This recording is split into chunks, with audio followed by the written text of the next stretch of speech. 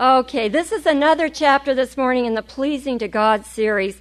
I just can't get this out of my heart. I've had a lot of positive feedback on this, and it's been such a blessing to me, and I've heard of a lot of women, quite a few women have told me how it has changed their walk. And that's what I want most of all, is that you learn how to please God, that it's a central desire of your heart, and that as you learn to walk with Him, as you learn to please Him, you walk closer, and your life is receiving that fulfillment, that satisfaction, and that joy it's supposed to have and know. In the Pleasing to God series, one of the central questions that comes up in all of our hearts often is, how can I please God? I want to please Him. How can I know how to please Him? If I could just have a list of things set out before me and says this, and this, and so on and so forth. And so this morning, we're going to study one way of learning how to please God. One of the ways, and this is not the way we're going to study today, is, of course, through prayer, asking Him. That's the central and first way, is just to go to the Lord and ask Him, Lord, how can I please You? What can I do to please You? And He will show you, and He will teach you, and He will also nudge you by the Holy Spirit if what you're doing is not pleasing Him. Okay, to please God, you must know Him. That's first of all. You must know Him. How well do you know God, our Father, today? It's very difficult to live pleasing to someone you don't know much about. I read a quiz a couple of weeks ago about how well do you know your mate. And these were some of the questions. And if you answered them all, you knew your mate really well. If you answered 10, I don't have all 10 questions down, but these are some of the questions they said. And you might think of your husband if you're married this morning, and if you know these things about him. What is his favorite color? My husband's very tricky on that. He'll say, well, it depends. If I'm looking at the sky, I like blue. If I'm eating pudding, I don't want blue pudding. So that's typical. It's hard to nail him down. But what is your favorite color? What is his favorite food? What is his favorite song? Maybe he doesn't have one, and maybe he does, and you don't know it. Where would he like to travel if he could go any place in the world? Thought that was an interesting question. I asked Chuck, and he told me, and it's interesting. Okay. What man does he admire most? What living man here on earth does he admire most? If he could be any man in the world today, who would he be? I thought that was a really interesting question. What's his favorite time of the day?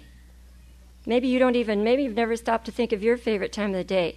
Now, what does he like best about you? Some women really don't know. And what does he dislike about you? I know a lady whose husband dislikes her laugh. She has a very raucous, loud laugh, and he hates her laugh. And for years she ignored the fact that he hated it till he got pretty strong with her and finally just let her know. And I don't particularly, I want to know what he dislikes, but I don't really want to know. Are you sort of like that? It might be kind of painful, and yet I don't want him to dislike anything about me. So, interesting. But what pleases God? What does God maybe not particularly think is so keen in your life? How well do you know God? How well do you know what pleases Him and doesn't please Him? This morning, we're going to deal with how to learn to really know God through His Word. We're going to take one psalm and go through most of it, not all of it, but most of it, and find out how what this psalm teaches us on pleasing God. I love this study. This is a psalm that I go over and over and over, and it's one that should be quite familiar to you. Psalm 34. Please turn to it. We sing the first verse all the time. I will bless the Lord at all times. All right, we're going to start with verses 1 to 3. In a very practical way, we're going to learn what pleases God. Shall we stop and pray just a moment? Oh, move across this room this morning by your Holy Spirit, Lord. Open our understanding to receive and to know and to just take those things that are meant for us this morning. No one is here by accident. It's in your design that these women are here. feed the hungry souls. You promised in your word that you would, and you said, blessed are they that hunger and thirst after righteousness, for they shall be filled. And my earnest prayer this morning for this group is that you will fill them with that bread of heaven. Satisfy the hungry heart. Lord, I pray if there's an indifferent heart this morning here, that you will turn her back to the path of righteousness, bring her out of her indifference. I pray for the heart that's bitter this morning, that you'll release her from all bitterness in the name of Jesus. I pray for the aching, hurting heart that came this morning and she's grieving so much inside that she can hardly hear, and she's saying, oh, speak to my paining heart, Lord. Help her to receive that something from you that will give her the strength and courage that she needs. Lord, we pray for those who are walking in peace and joy and fellowship, that they will climb to higher heights in you. Renew our vision in you. Help us to fight the good fight of faith. If any of us are kicked back and not just really in the forefront of the battle, I pray that you'll deal with our hearts today. Give us a new zeal and a new energy to walk in these last days in just a mighty, powerful way with you. Let the Holy Spirit come upon us with renewed power this morning. We just ask right at this moment that you will touch every heart in this room with renewed power in the name of the Lord Jesus Christ, that there might be joy and peace and just a real reception of your word in Jesus' name. Amen. I just feel his touch and praise him for it. Psalm 34, the first 3 verses. I will bless the Lord at all times. His praise shall continually be in my mouth. My soul shall make her boast in the Lord. The humble shall hear thereof and be glad. Oh, magnify the Lord with me, and let us exalt his name together. What do we learn about pleasing the heart of God in these first 3 verses? What are we supposed to do? Yeah, say it again. Praise him. That's what we're supposed to do. You know, I was with Don and Jean McClure last week, and we were talking over the balance of the moving of the Holy Spirit so we don't get carried away on this side or on this side. And Jean turned to me and she said, well, you know, you are the most Pentecostal of the 3 of us, or of the 4, she was including Chuck. And I said, how could you be so cruel to call me Pentecostal? And but you know, I grew up in a Pentecostal church, and I left it, and I am not Pentecostal in what do I want to say today? Theology, right. Perfect, Carol. But I love that freedom of the Spirit, and I love that rejoicing and joy in the Lord, and I love that abandonment and praise where we can be free in praising the Lord. We are so tightened up sometimes, and I want us to feel that freedom of Calvary, to just praise him, to open our hearts and just sing unto him. One of my greatest fears is that we will lose the spirit of worship here. And I think we need to be praying for a greater restoration of worship at Calvary. God wants it. He wants us to sing like we used to in a tent. You know, maybe he's going to have to put us back in a tent to free us up a little bit. We have this nice sanctuary and these nice seats, and we're all so comfortable. And it's easy to let our minds wander when we're singing. To me, you know, I love you, Lord, and I lift my voice, and our minds are way out in the field someplace. But God wants us to praise him and worship him with a freedom. If you feel like lifting your hands as a sign of love and surrender, feel free to do it. It's beautiful. He loves us to stretch out our arms and lift our arms and praise him. Don't be afraid of it. I will bless the Lord at all times. At all times and continually. Living Bible says, I will praise the Lord no matter what happens. Do you do that? No matter what happens, you praise him. You praise him continually. Verse 2, my soul shall make her boast in the Lord.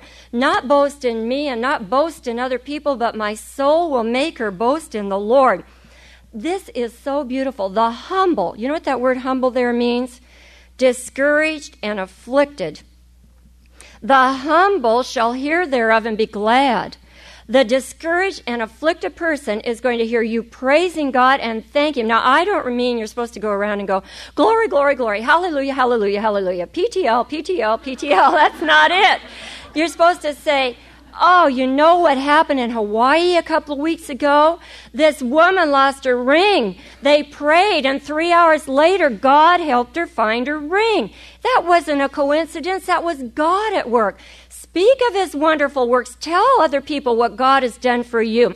As your soul makes her boast in the Lord, that discouraged person is going to say, hey, if He did it for them, He can do it for me. The humble shall hear thereof and be what? Glad. What is a discouraged and afflicted person like? They're down. They're disheartened. Their countenance is sad. The thoughts in their mind are depressive. And Satan loves to put a spirit of depression on us. But when somebody calls you up and they have that joy of the Lord flowing through them and they're praising Him and they're giving thanks for what He's done, what happens to you?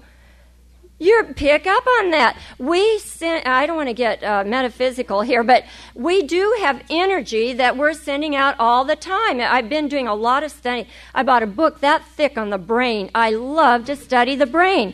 I know I'm a weird lady, but it fascinates me. And Grandpa is talking about, I think I might have shared this with you, how he holds the baby in his arms and studies and plays classical music because it's supposed to help the synapse gaps in the brain, the neurons do something great.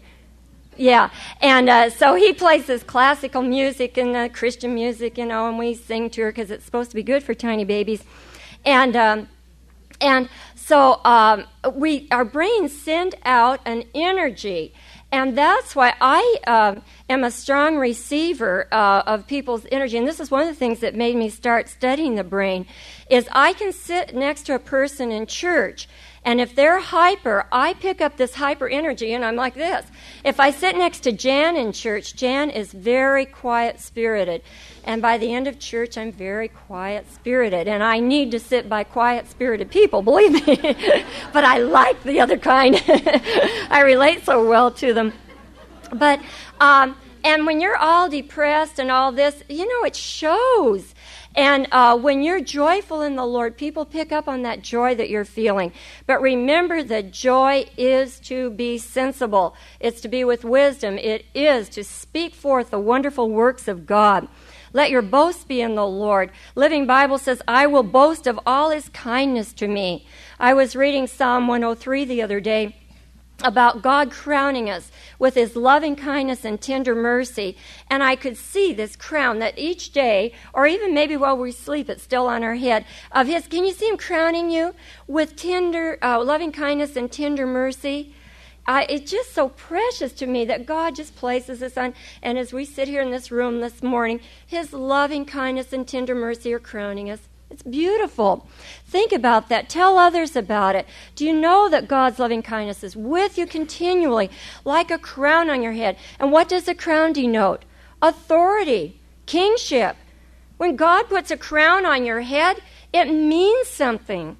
It means that with His tender mercy and loving kindness on you, you can face the world with authority and confidence.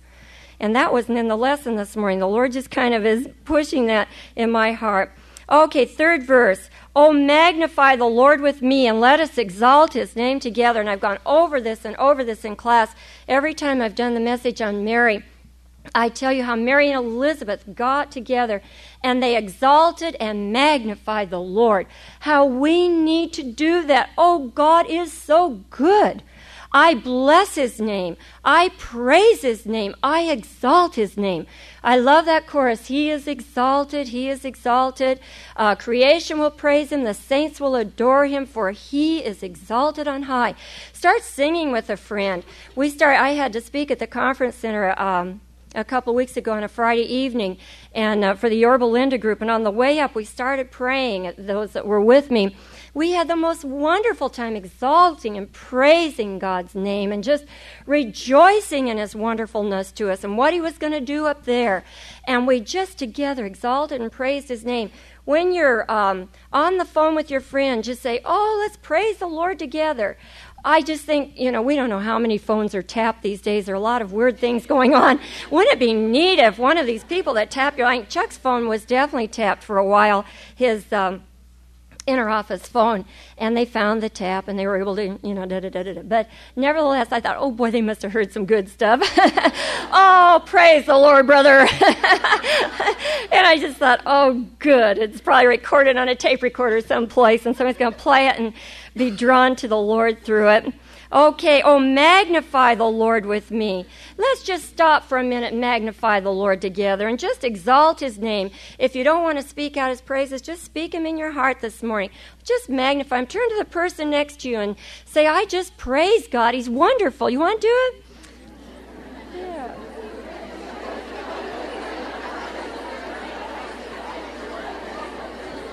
Okay.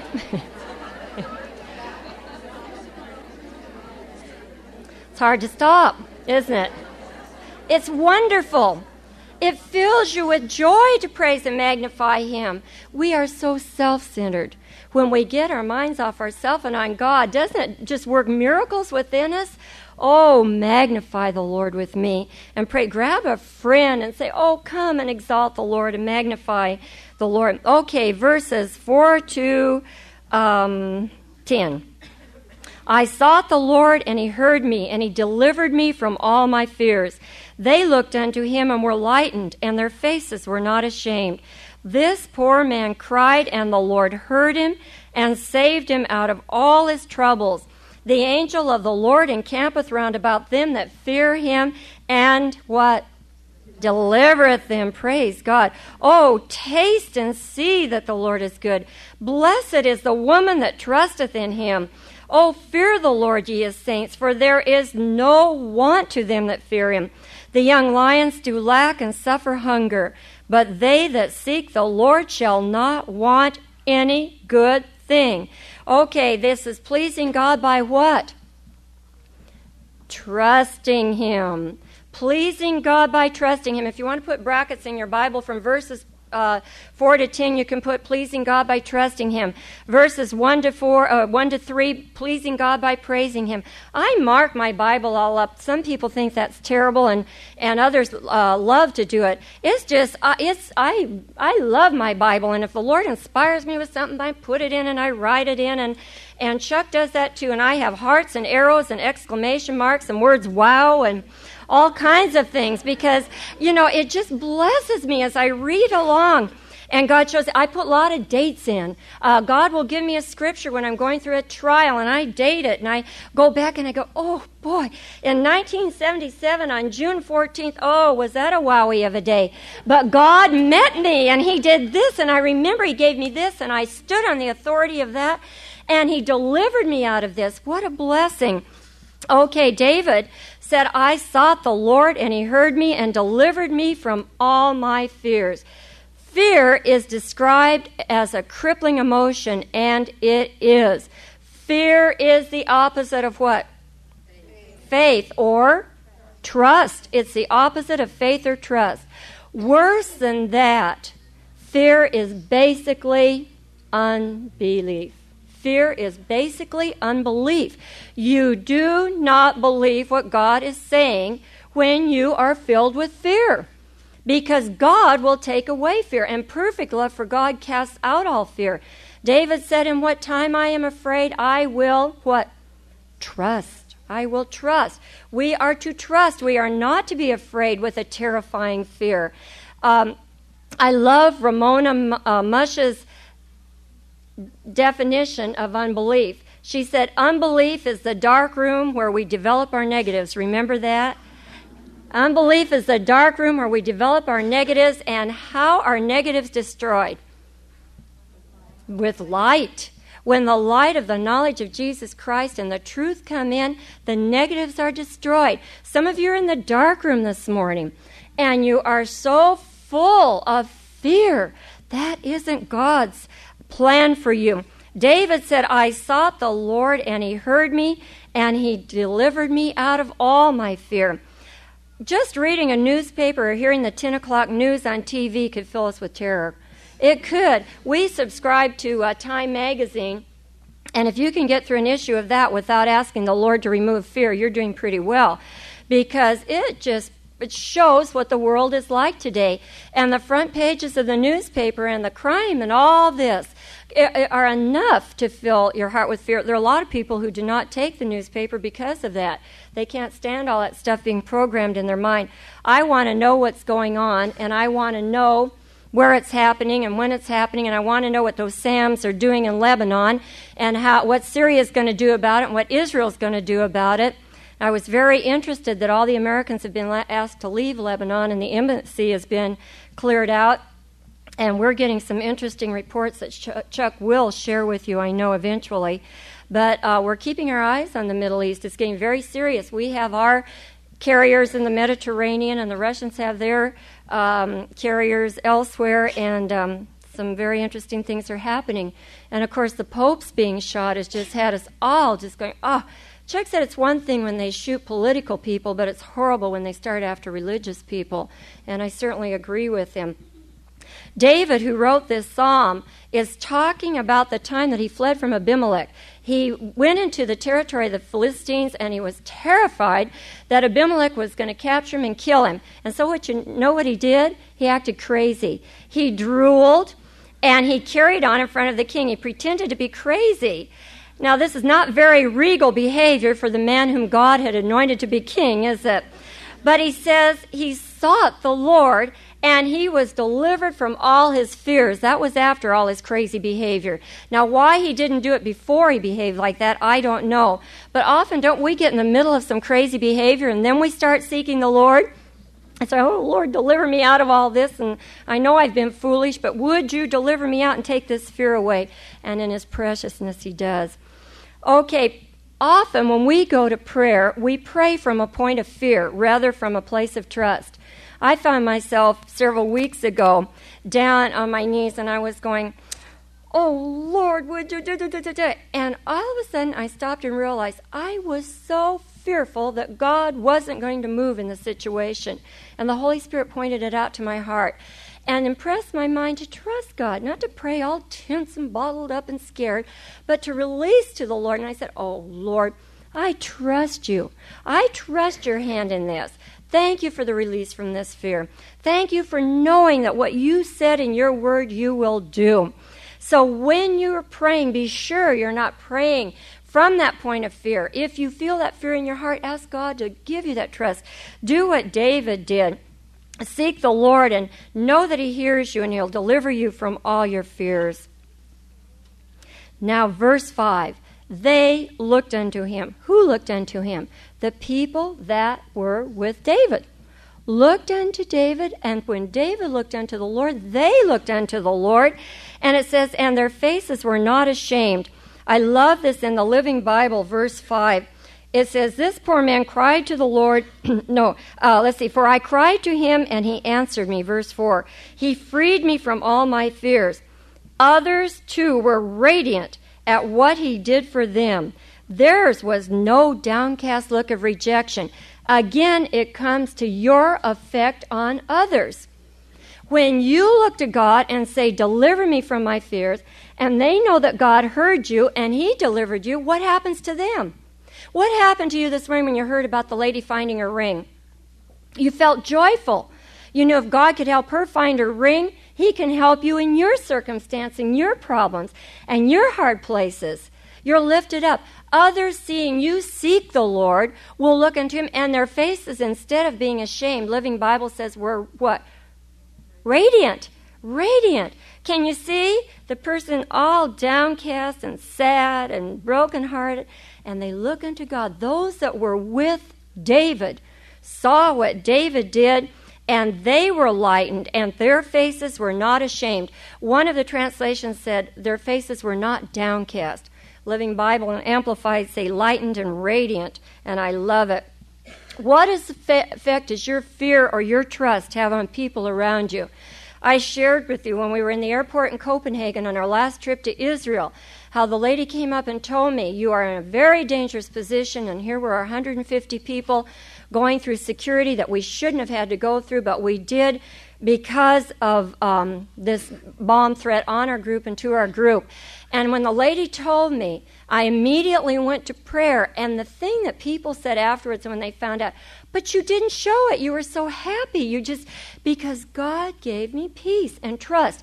If I had gotten this look of, Everybody in the group could have been infected by it. It's like chickenpox. It spreads fast. It doesn't, if you're downcast, if I had been fearful, they'd say, Kay's 102 years old, and if she's fearful, what's going to happen to me? I'm not supposed to say those things because we're going to deal with the tongue pretty soon. But I'm not going to tell you my real age either. I might. Okay, so the way you trust in God affects other people. They looked unto him and were lightened, and their faces were not ashamed. This poor man cried unto the Lord. David was not poor in material things. He was poor in spirit. He was down. He was brokenhearted, but he cried unto the Lord. God heard, and God saved him out of a few of his troubles. What does it say? All. If you're an underliner, underline all. God saves you out of all your troubles. Today, you might be a poor lady sitting in class. Your heart might be broken. You might be being chased by the enemy. Your life might be in jeopardy. If you'll cry unto God out of the poverty of spirit, he will deliver you out of all your troubles. Now, that doesn't mean if you're in a very difficult marriage and all this awful stuff is going on, that God, when you go home today, is going to have your suitcases packed and a new home and a whole new husband and a whole new, that's not the way he does it.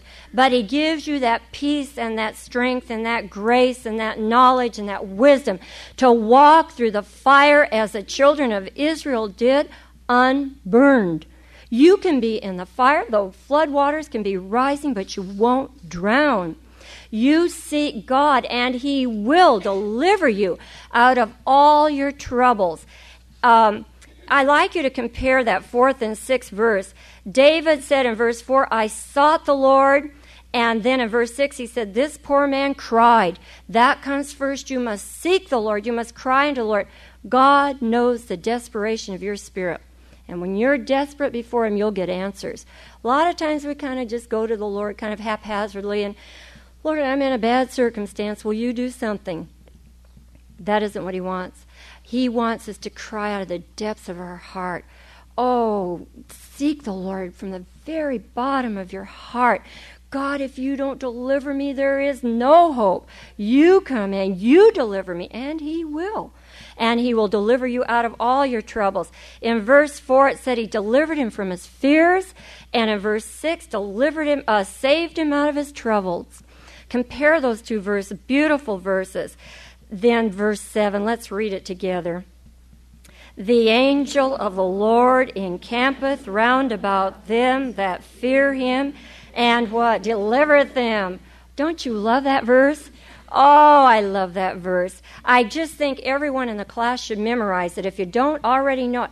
I use that verse over and over and over. Chuck was gone Monday and Tuesday of this week, and he was supposed to have been gone Wednesday, and Jeff was gone with him, so I was alone in the house.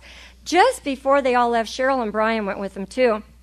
And just before they left, Sherry said, Mom, you ought to get that machete out. Well, we have a machete that's like this that we got in Guatemala. And I went to bed, and the words, you ought to get the machete out, were going, I thought, well, maybe the Lord might, So I got the machete out, and I put it by the side of the bed. And it doesn't sound very brave, does it? But I really wasn't afraid. But Sherry had said it, and I thought, well, the Lord knows. Man, I don't know. I don't want to be foolish. So I went right to sleep without any trouble Sunday night, and I went right to sleep Monday night without any trouble because I just said, oh, the angel of the Lord encampeth round about them that fear him, and he delivereth them. And I just, I'm very visual, and I could see my angel, and I just, not really, but, in your spiritual eyes you can. And so Tuesday night, nobody was supposed to be home, and I'd fallen into sleep. At 12 o'clock, I woke up, and our hall light was on. That's when the angel of the Lord better camp around you. And I looked at the light, and I knew I hadn't left it on, and I thought, well, somebody's in the house. And Chuck's due back tomorrow night, and everybody else is gone. Well, maybe it's Greg and Jen. Maybe they're on their way home. And so I thought, well, I'll just listen.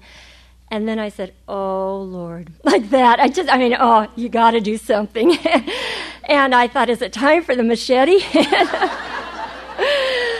So about that time, I heard the front door open and close, and I thought, this is it, Kate. And I said, who is it? My bravest voice was, who is it? And so this big voice comes back, it's me. And I thought, oh, it's Chuck. It's Chuck. What's he doing home? And I thought, that's not Chuck. That's not his voice. I know his voice. And so I said, who? and so he said, it's me. And I thought, oh, it is Chuck. Well, he came home a night early, and he said that the last thing Sherry said to him as he got out of the motorhome is, Dad, be careful of that machete.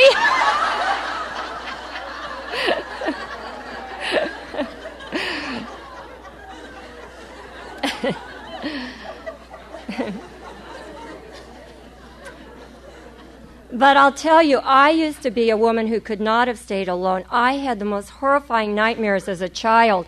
I would wake up, my dad used to run in the room with a crowbar because I'd scream so loudly they'd just know somebody was in my room.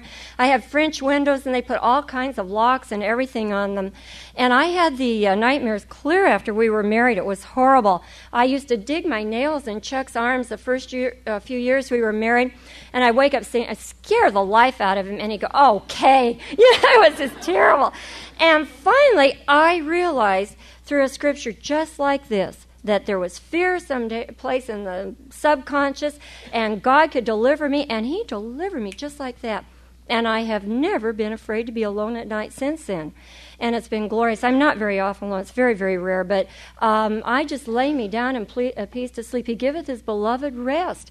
And it was glorious. So I do praise Him.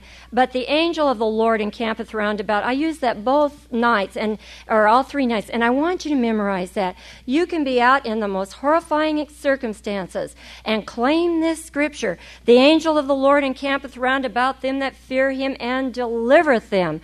I have known of person after person after person that just quoted the scripture in terrible circumstances, and God does deliver them. Now, when I talk about the angel of the Lord, I'm not, talking about some little floaty creatures that you're supposed to suddenly visualize with white flapping wings and big, whatever. It isn't that. It's that your spiritual eyes will be open to know that they're theirs. Remember when Elijah prayed that his servant would see the chariots of the Lord all around the encampment, and God opened the servant's eyes, and he saw them. God has chariots encamped around about us to protect us, and all kinds of things to deliver us and to hold us steady. I have a lesson that I'm working up on enduring as seeing the invisible in Hebrews 11:27. Don't turn to it, but it tells about the people in Hebrews, the 11th chapter there, who endured as seeing Him who is invisible. Their spiritual eyes were open. Tozer talks about 2 types of people here on earth. Those who live in a world that's inhabited by spiritual beings, and God walks and talks with them, and all these marvelous things, and they have answers to prayer, and all these glorious things. And then he talks about the other people who live in the world where their feet are on the ground, and they're, in the material world, and it's all full of cars and imps and airplanes and all kinds of, and you can choose which world you want to live in. And I want to be one that endures as seeing Him who's invisible. When things get really heavy with me, I say, Lord, let me have a glimpse of those things that are laid up for us. Let me move into that world of light and peace and joy. Let me live in that world. I'm a pilgrim and stranger in this world. My citizenship is in heaven, and I want to endure as seeing the invisible. And when we talk about the angel of the Lord encamping round about us, it literally means pitches his tent around you. Literally means that there's a tent that God pitches around you with this angel of the Lord to defend you, to protect you, to rescue you, and to deliver you. Receive that this morning. God wants you in these last days of terror to be aware of that. The angel of the Lord encampeth round about them that fear Him to deliver them. Let it just visualize Him this morning. I sometimes visualize just this dome of the Lord around me. We get in some crazy circumstances. And we need to see it. Sunday morning during third service, there were 2 men in church that would have stricken great terror to my heart because they were here to cause trouble. And the usher saw them, and Romaine warned them if they moved a toenail, he'd have them in jail. So God has his angel maybe in the guise of Romaine sometime. Who would think that? But the angel of the Lord, and I was picturing Chuck with the angel of the Lord encamped around him. With all these assassinations, it could be a very heavy fear with me. You never know. God is an anointed servant of Jesus Christ, and Satan would love to have him out of the way. But the angel of the Lord encampeth round about him, and to protect and to deliver him. Verse 8, oh, taste and see that the Lord is good. You that have had babies, one of the hardest things in the world is when you try to get them to taste something and they won't do it. Chuck absolutely can fall apart over that. It would make him so angry if he had something really good on the tip of the spoon and he'd try to offer it to one of the children and they wouldn't take it. Especially if it was something really yummy, not green beans or one of those things that they spit out so quickly, but one of those yummy things, and they shake their heads and, tighten their lips and all this. And he's going, taste it, just try it. Well, the Lord is saying that today. Taste and see that the Lord is good, and blessed is the man that trusteth him. Amplified, it says, oh, how happy to be envied, and all this is the man that trusts in the Lord. Verse 8, blessed is the man that trusteth in him. Try it and see. Try everything I'm saying to you this morning. When we were at Ein Gedi, when we were in Israel this time, there was a girl from Colorado who just happened to be at Ein Gedi, and I was standing there, and she said, where are you from? And I said, California. She said, I said, why are you here? I asked her where she was from, and she said, Colorado. I said, well, why are you here? And she said, oh, I suppose I'm just seeking truth. And I said, well, do you believe there's a God? And she said, I'm seeking to know. And I said, well, ask him if he's real to reveal himself to you. He will. Just ask him if he's real. And when we parted, she said she would. And what I was saying, oh, taste and see. I wanted to do it. When you say, oh, that's so neat. That's what David's saying. Say, oh, taste and see that the Lord is good. Blessed is the woman that trusts in him. So from verses 4 to 10, we're learning about trust. Oh, fear the Lord, ye saints, for there is no want to them that fear him. Now, this is a whole different kind of fear that we're talking about at this point.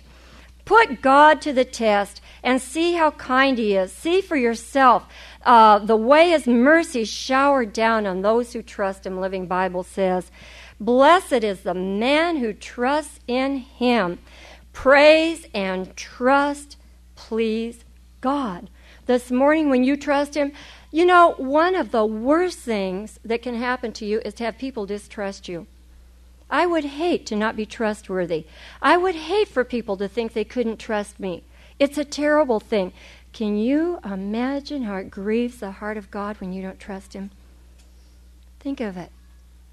When all he does for you is pours out love and goodness and graciousness and crowns you with tender mercies and loving kindness, and you don't trust him, but you allow fear to be in your heart, you don't believe his promises, you don't act on them, how it must grieve and hurt his heart. Just the opposite of pleasing and bringing joy to him. Verses 9 to 13, I wanted to do some more on 8 and 9, but I won't. On 9 we'll start. Oh, fear the Lord, ye saints, for there is no want to them that fear him. The young lions do lack and suffer hunger, but they that seek the Lord shall not want any good thing. This is the strong lions that forage around trying to find food. They have trouble. They can be young and healthy, and the lion is called the king of the beasts, right? But he can have want.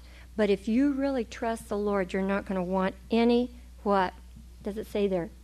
Good thing. What does that mean? Good for you. All things work together for good to those that love the Lord, that are called according to his purpose. Not want any good thing. There are an awful lot of things you won't have in your life. But you know what? They weren't good for you. Right? Right. Okay. There are two kinds of fear spoken of here. The first fear is spoken of in verse 4, where God delivered David from all his fears. That is to be frightened and afraid and terrorized.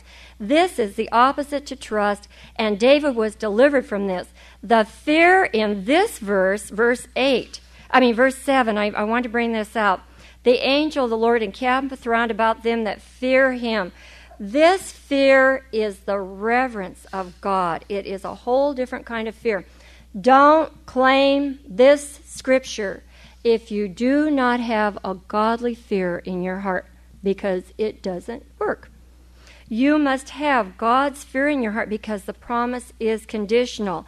The angel of the Lord encampeth round about them that fear him. Fear in this verse, defined by some commentaries and by Webster's dictionary and by Strong's, is profound reverence and awe, honor and respect. And this is more of my definition for who he is and what he is. Recognition that he is God and he has the right to your life. You're his servant, and he can do anything with his life with your life that he wants to. There is none like him, and he is our king, and we are his bondservants. He is our ruler and our master. He is gracious, faithful, loving, kind, holy, and pure. One of the tragic results of our age, where refinement and manners have been shoved aside, is our terrible disrespect of God. And with that disrespect has come also a dishonoring of his holiness and a casualness towards sin. And we see it among the body of believers every place. A casual attitude towards sin. We need to make a deep study of the fear of God, this reverence of God, and how it affects our lives. I don't know of any better study for women than Joy Dawson's tapes on the fear of God. You can hardly hear them without being somewhat transformed. And Joy Dawson's The Fear of God. I know women who've heard him 4 or 5 times and are going to listen to him some more, and I certainly am too. Proverbs 8:13, don't turn to it, but it says, the fear of the Lord is to hate evil. It's to hate evil. And by fear of the Lord, men depart from evil. Proverbs 16:6.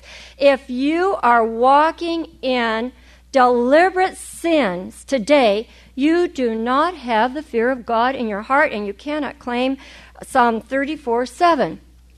If you are walking in deliberate sin today, knowing that this is not God's will for your life, by the fear of the Lord, men depart from sin and they hate sin.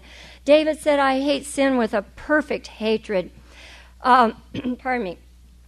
Why is fear or deep reverence for God so important to our pleasing him? We learn first to please him through praising him, secondly to please him through trusting him, and now pleasing him through his fear being in our hearts, that reverence. Why is it so important?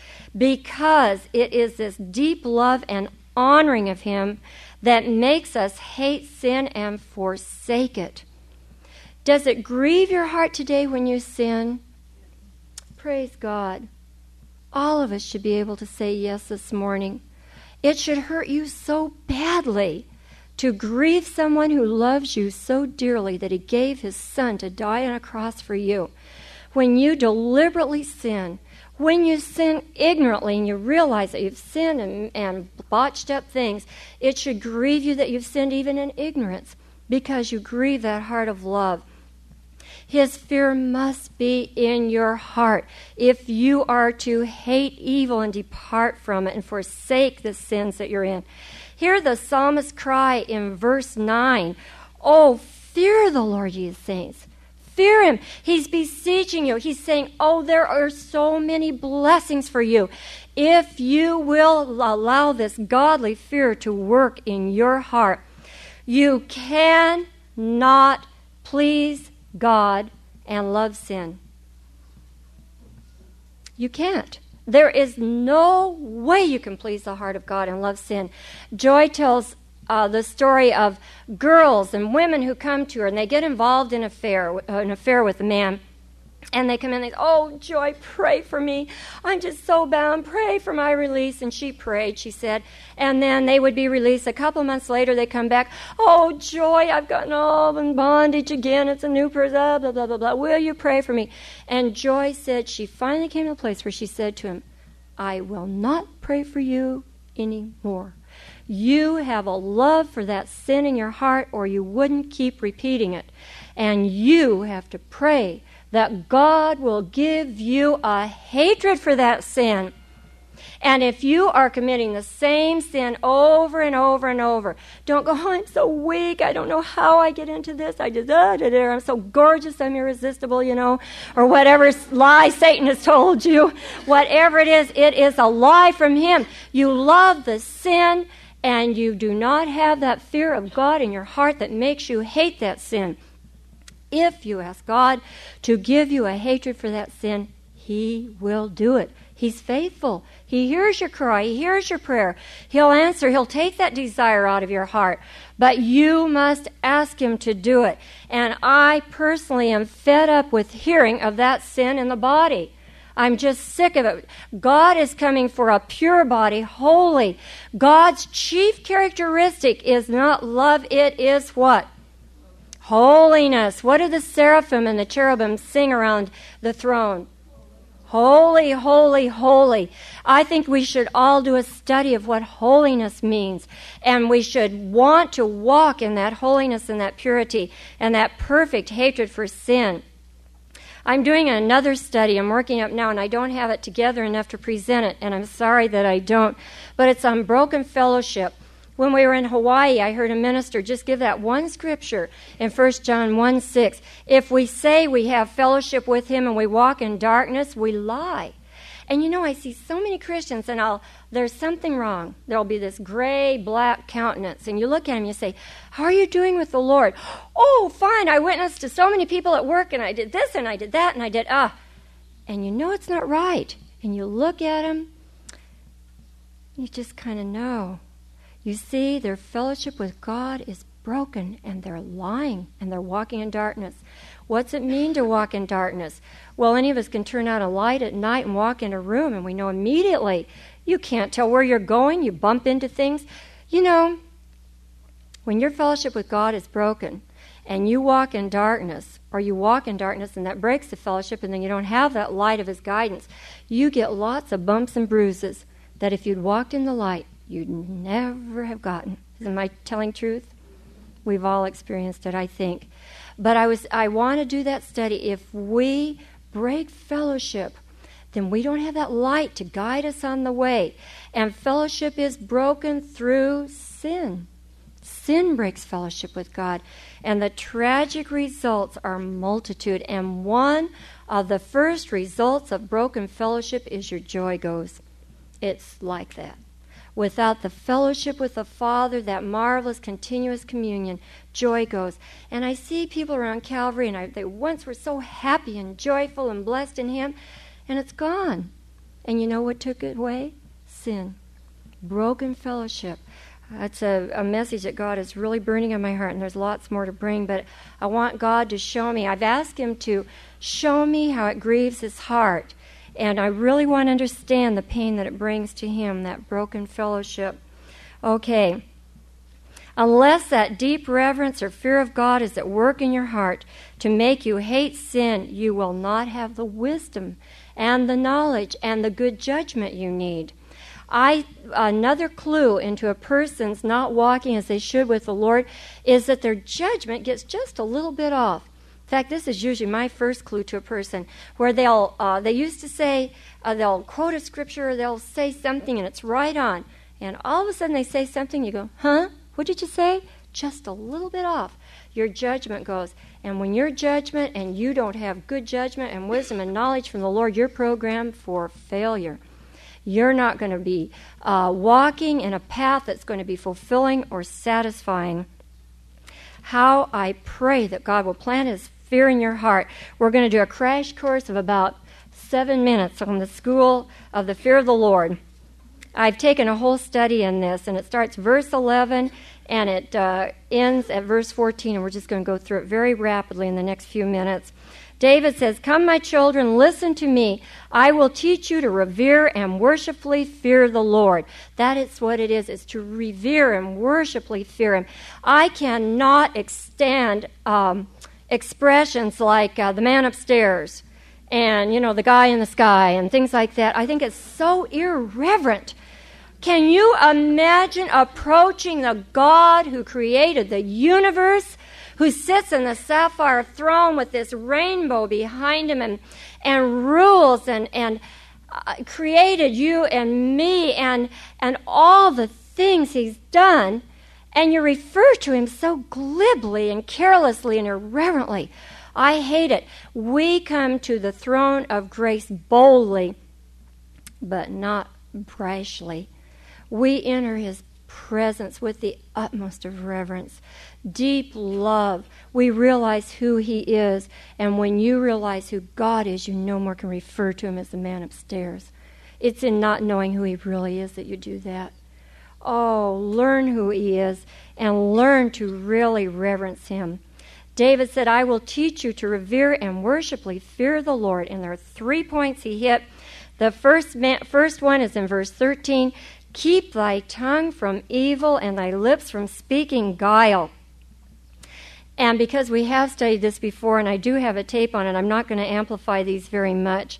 But remember, we're studying what the fear of the Lord is in this particular section of the Scripture, and it begins with our mouth and our tongue.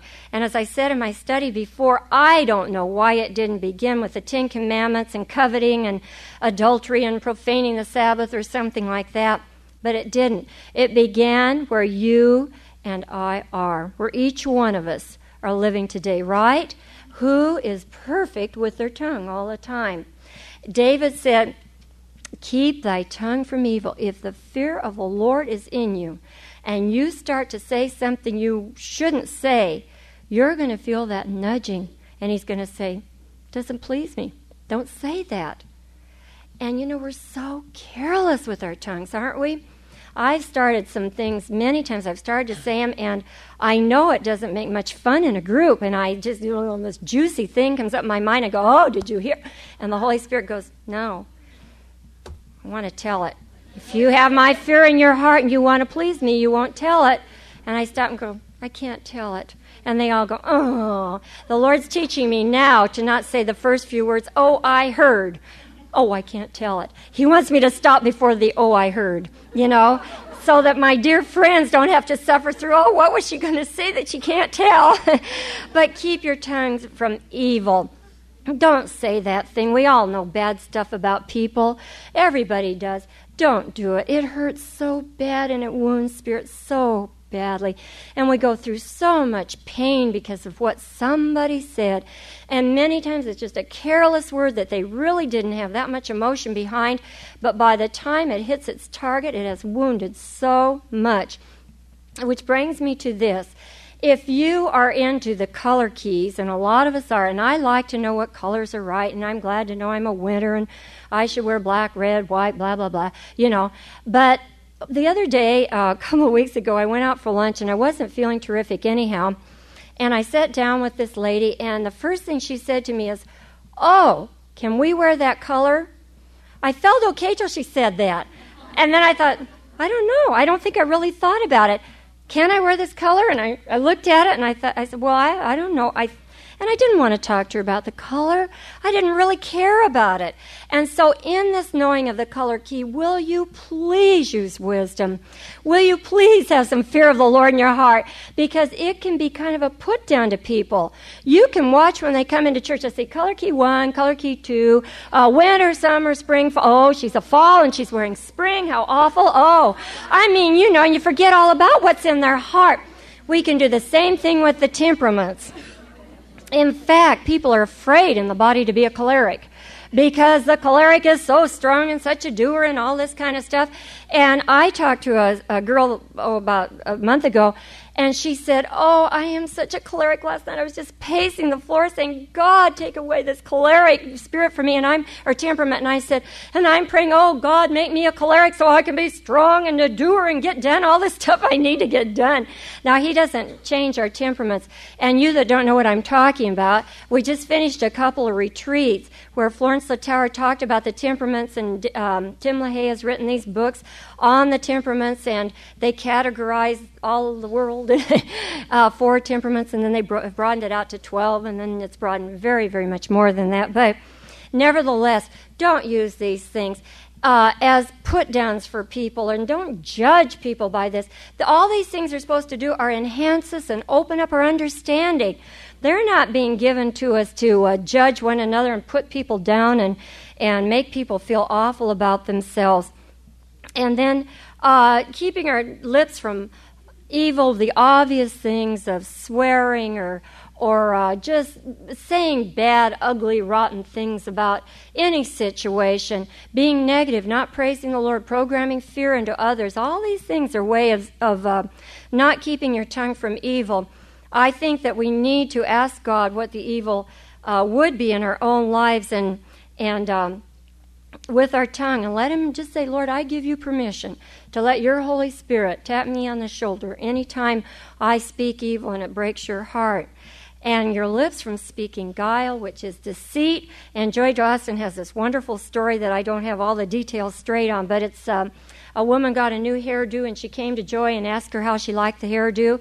Now, we've all had that happen, where somebody came to us with a brand new haircut, and maybe we didn't like it as well as the one before. And what do you do about it? How do you handle it graciously? Are you deceitful? Do you say, oh, yeah, that's great, because you just love your friend, you don't want to hurt her feelings? Or are you honest with her? Do you keep your lips from speaking guile? And deceit is an ugly thing. If you have the fear of God in your heart, you will not want to be deceitful.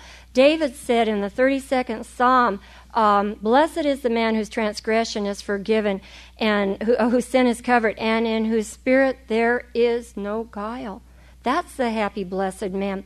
God does not want us to be deceitful. I was reading the other day on a way of detecting hostility in people, and one way is if they give you a compliment with a barb in it.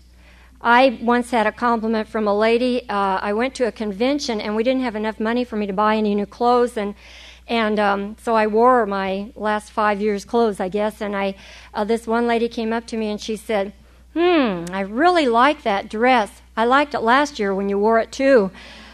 Little hostility there, lady.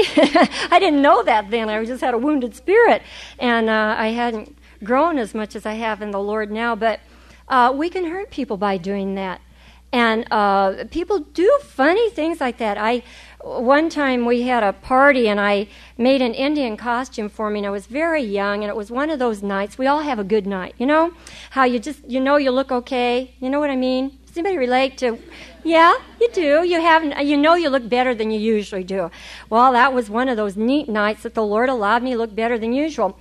And a lady came dressed as a clown. And she walked up to me, she took one look at me and pulled a squirt gun out of her pocket and hit me right in the face with the squirt gun. And I just kind of did a double take and went on with the party. And after it was all over, I thought about it, and I thought, she was jealous. And I thought, about 4 years later, she came down to Calvary one Sunday, and we went out to lunch, a group of us. She said, I have to ask your forgiveness. It was more than 4 years because I was young. Let's see, it's been 10 years before that. And she, 10 years before we first came down would have made me 28. That's young, okay? And she said, at that party, she said, all these years that's bothered me. She said, you look so, and she gave a nice compliment to me. And she said, I just have to tell you, I was jealous, and that's why I did that. And I thought, people do that. Now, she was honest enough, and she'd grown in the Lord. But people do things like that. Most people aren't as obvious. Most people are much more clever. They don't carry squirt guns around. But be sure there's no guile. Get that deceit out. You're not walking in the fear of the Lord. David said, come, I'll teach you the fear of the Lord. Keep your tongue from evil and your lips from guile, and from speaking guile. Okay, secondly, depart from evil and do good. What does departing from evil mean in your life? God will have to show you in each individual life what departing from evil means to you. We heard a marvelous story a few weeks ago. A lady who was saved at, actually her husband was saved at Calvary, and then he told her about the wonders of the Lord, and she accepted the Lord. And he said to her, now you must ask God for forgiveness of sins, and you must repent. And she said, I honestly don't have anything to repent of. She said, she was in her early 40s, and she said, I have lived a very good life. And I see her here this morning. I started on the story I shouldn't have told. I thought she was in Kansas. She could tell the story much better than I. Do you care if I tell? Oh, thank you. Oh, and right after keeping my lips and all this. Anyhow, she said, I wish I had time. I'd rather she'd tell it. She said, I really, I've been a good person, and I da-da-da-da-da. And she said, but I think this is it. They were driving back to Kansas. Is that, I don't want to single her out. Driving back to Kansas. However, the details work out. She did ask the Lord to show her, and she said, I wept for 3 days. Isn't it beautiful? When God puts a searchlight on our lives, what happens? Are you courageous enough today? Are you? To allow God to put His searchlight on your life? I think some of us would repent a lot longer than 3 days. Remember David after he'd sinned so terribly. He said, I repent in sackcloth and ashes. And I was reading where in one of the, was it Isaiah, where the women were all to put on sackcloth, and I said to Chuck, could we have a sackcloth day at Calvary? I could just see all the women come in and just their sackcloth and just on their knees just crying out to God for our nation and for our body here and for our friends and for all those people. We might have it. We won't wear sackcloth, but we will in our hearts, which is a sign of what? Humility and weeping and mourning before Him. But allow God, depart from evil. Let Him show you the things that are wrong in your life, and do good. Do good. It isn't enough to stop doing evil. We need to do good. My mother had all kinds of platitudes and little sayings. Maybe your mother did too. And one of hers was, as she made me do work all the time, idle hands are the devil's playhouse. How many other women in here had their moms say that? Yeah. Oh boy, idle hands are the devil's playhouse, so practice the piano or practice the clarinet or do something. Always kept me busy. And anyhow, depart from evil and do good. Buy up all the opportunities you can to do good. Do what God would have you to do. He'll have you do some of the most interesting things. God is so inventive and creative. He'll have you say a word to a person, to write a note, to make a call, to stop right where you are sometimes and pray. Or if you're driving, He'll have you pray for that person. He'll have you baking a cake or taking food in. I was thinking this morning about these pickets out here. And that's my next point. I'll go to it. Seek peace and pursue it. Tuesday night, we drove over to the church, and I saw those pickets, and we came in the driveway, and I was enraged. I was so angry. How many have seen them out there? Oh, everybody hasn't seen them. Well, just as well. Anyhow, I was furious, absolutely furious, and I just was, oh, God, you've got to do this and do this and do this. And I began to think about seeking peace and pursuing it. And I turned my car around. Chuck was in the car with me, and he did something else. He got in another car. And Sherry and I and baby Kristen parked right in the entry where the pickets were going back and forth with blind leaders of the blind on their placards. And they look like the Charlie Manson gang, if you've seen them out there.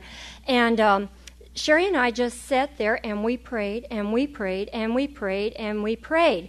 And I put the window down, and I said something to them, and they said, sure, honey. So I put the window back up because I didn't want them to call me honey.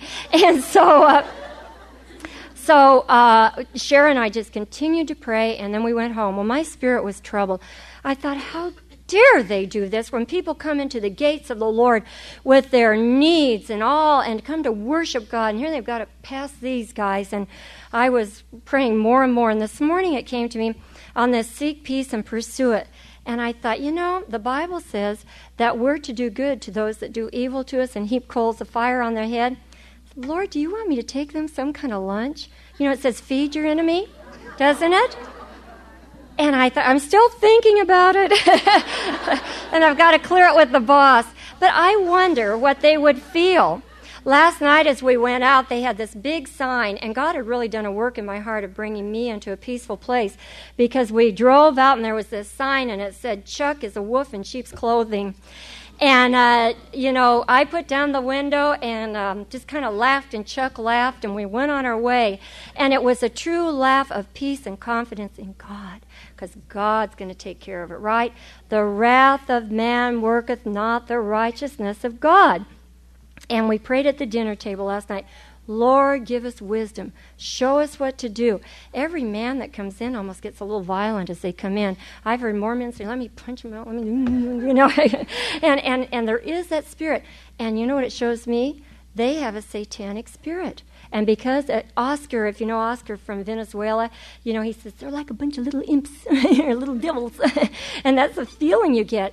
And I can feel that it's a battle of righteousness against evil. They say we follow Paul and that the Bible is not necessary and funny stuff. Our pastors have gone out and tried to talk to them and try to reason with them. And there is a very strong sense of evil. Will you agree with me in prayer that God gets them out? Let's bow our hearts right now. Father, you've not placed it in our hands to deal with these men. You see them, each service that they're out there, and you said, vengeance is mine, I will repay, saith the Lord. And we as a group of women come to you today asking that you will take care of these men who are desecrating and defiling the walks around your church. Lord, it is up to you. We rely on you and we trust in you. We would that these men would repent and come to righteousness, that their blinded eyes would be open and they would know truth. But God, we ask until that moment that you will cause them to stop doing what they are doing. Show us what our attitude would be. Help us to seek peace and pursue it, because that would please your heart. Wrath and anger and malice and bitterness and all those things displease you. And we don't want to walk in them. We want to walk in trust and praise and watch you do the miracle, God. And we praise you in this room this morning because we sought the Lord and he heard us and he will deliver us from these men who are ranting and raving against your work. We give you thanksgiving as we ask it in the name of Jesus. Praise his precious name. So seek peace and pursue it. People do hurtful, aggravating things, and we want to defend ourselves or we want to set them straight. When you go to defend yourself or set them straight, it only causes everything to escalate and get out of hand. And what we want to do is bring peace into the situation. Let God's peace reign. Seek peace and pursue it.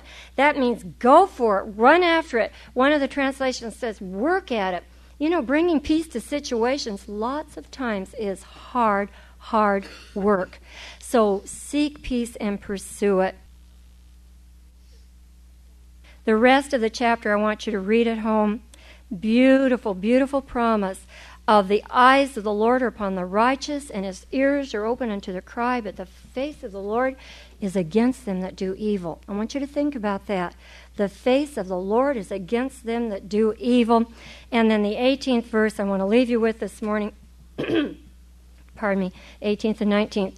The Lord is nigh unto them that are of a broken heart, and saveth such as be of a contrite spirit. Many are the afflictions of the righteous, but the Lord delivereth him out of all of them. This morning, if you are not walking in the fear of the Lord, if you are not pleasing his heart by praising him continually, and I'm not being ridiculous about that. I mean, you can't every minute utter words of praise, but down in your heart there should be this attitude of praise and thanksgiving.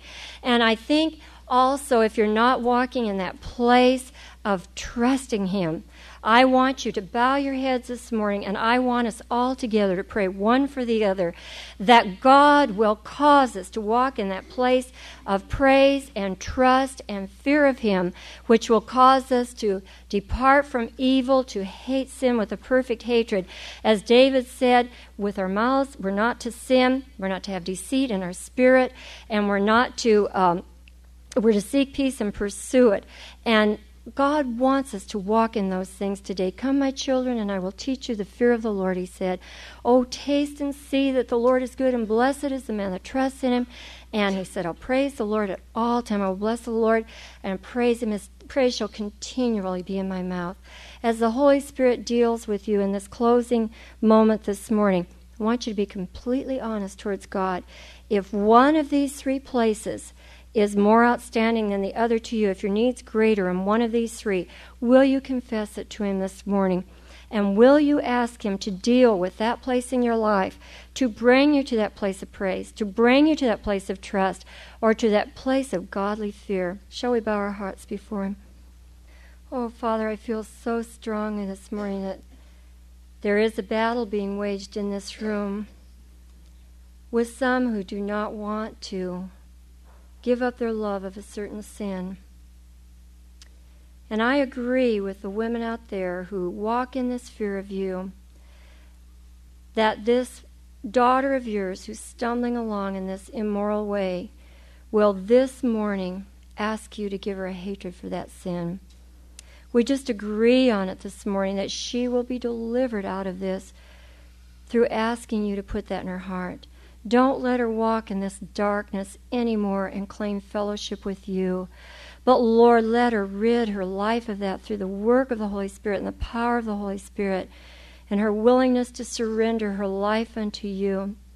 Help her to realize this morning that this grieves and breaks your heart, and help her to desire to please your heart by giving this up. Lord, let her also see the consequences of walking in this sin and what disastrous things are ahead for her if she continues in this. Set her free by your Spirit. Lord, we're agreeing on that. If you're agreeing with me that God will set her free, would you just say, yes, Lord. Yes, Lord. Thank you. I pray for the fearful hearts this day. Oh, those who are in circumstances and they're saying, oh, God isn't helping. Open their eyes to see the chariots of the Lord all around them. Oh, help them to walk in trust and belief and know that the Almighty God reigneth, that he hears their cry and he sees their poverty of spirit, and he wants to deliver them out of all their troubles if they'll just partake of that trust. Oh, trust in him, children, this morning. Just lift up your hearts and trust him. Oh, we just stand against this attitude of fear in the name of Jesus. Oh, he's here to heal the brokenhearted and restore the marriage. He's here to do a work in your heart today. Just let your heart be released from all fear and just take the word today and stand on it and believe it. Lord, we pray for these husbands who are walking in such sin today. We ask this morning that you will release them by your power and by your might. Oh, praise God. We feel a real release. Praise the name of Jesus. Let his praise be in your mouth. Don't be afraid to praise him this morning. Speak forth his praises. Tell him that you love him and give him thanks. Crystal, will you come and we'll sing some praises unto him just as we get ready to go this morning. But I want you to speak praises unto him aloud. Just say, Father, I love you. Jesus, I love you. If you've never said it before, try it. Taste and see. The Lord loves it. Our little Kristen, our grandpa walks up to her and he says, oh, is this the little Kristen who I love? It is, it is. And a smile breaks out from ear to ear. So I decided to try just it is, it is. And I walked up to her and I said, oh, it is, it is. And the smile. She loves to be told she's loved. And she's only 2 months old. She loves it. Don't you love to be told you're loved? Anybody in here hate to be told you're loved? You love to be loved. We all do. We need it. We want it. Do you think being created in God's image that he's any different? He wants to hear you speak it. We are so bashful in a group about telling him we love him. I love you, Lord. Oh, come on. Let's just tell him we love him. If I'd been bashful with Chuck and gone, I love you, do you think he'd have married me? He wanted somebody to go, oh, I love you, I can't live without you, you're marvelous, you know. That's, oh, my goodness. And I wanted to be told the same thing. You know, weren't you that way? Aren't you that way? You want to be told you're loved. Do you think God's heart longs for it any less than yours? I think he longs for it much more. I think we shall tell God we love Him more than we tell anybody else on earth. We should constantly, let's just close our hearts and just tell Him, speak the words out this morning. Your own way, whatever you want to, but speak words of love out to Him. Just love you, Lord, and I praise you for your faithfulness unto me. I love you, Jesus, and I thank you for your goodness and your grace. Oh, I praise you, give you thanks.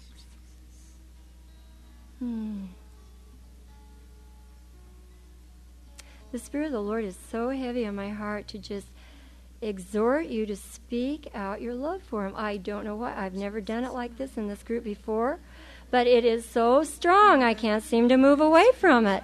Will you speak out so this will go? I love you, Lord Jesus, and I thank you.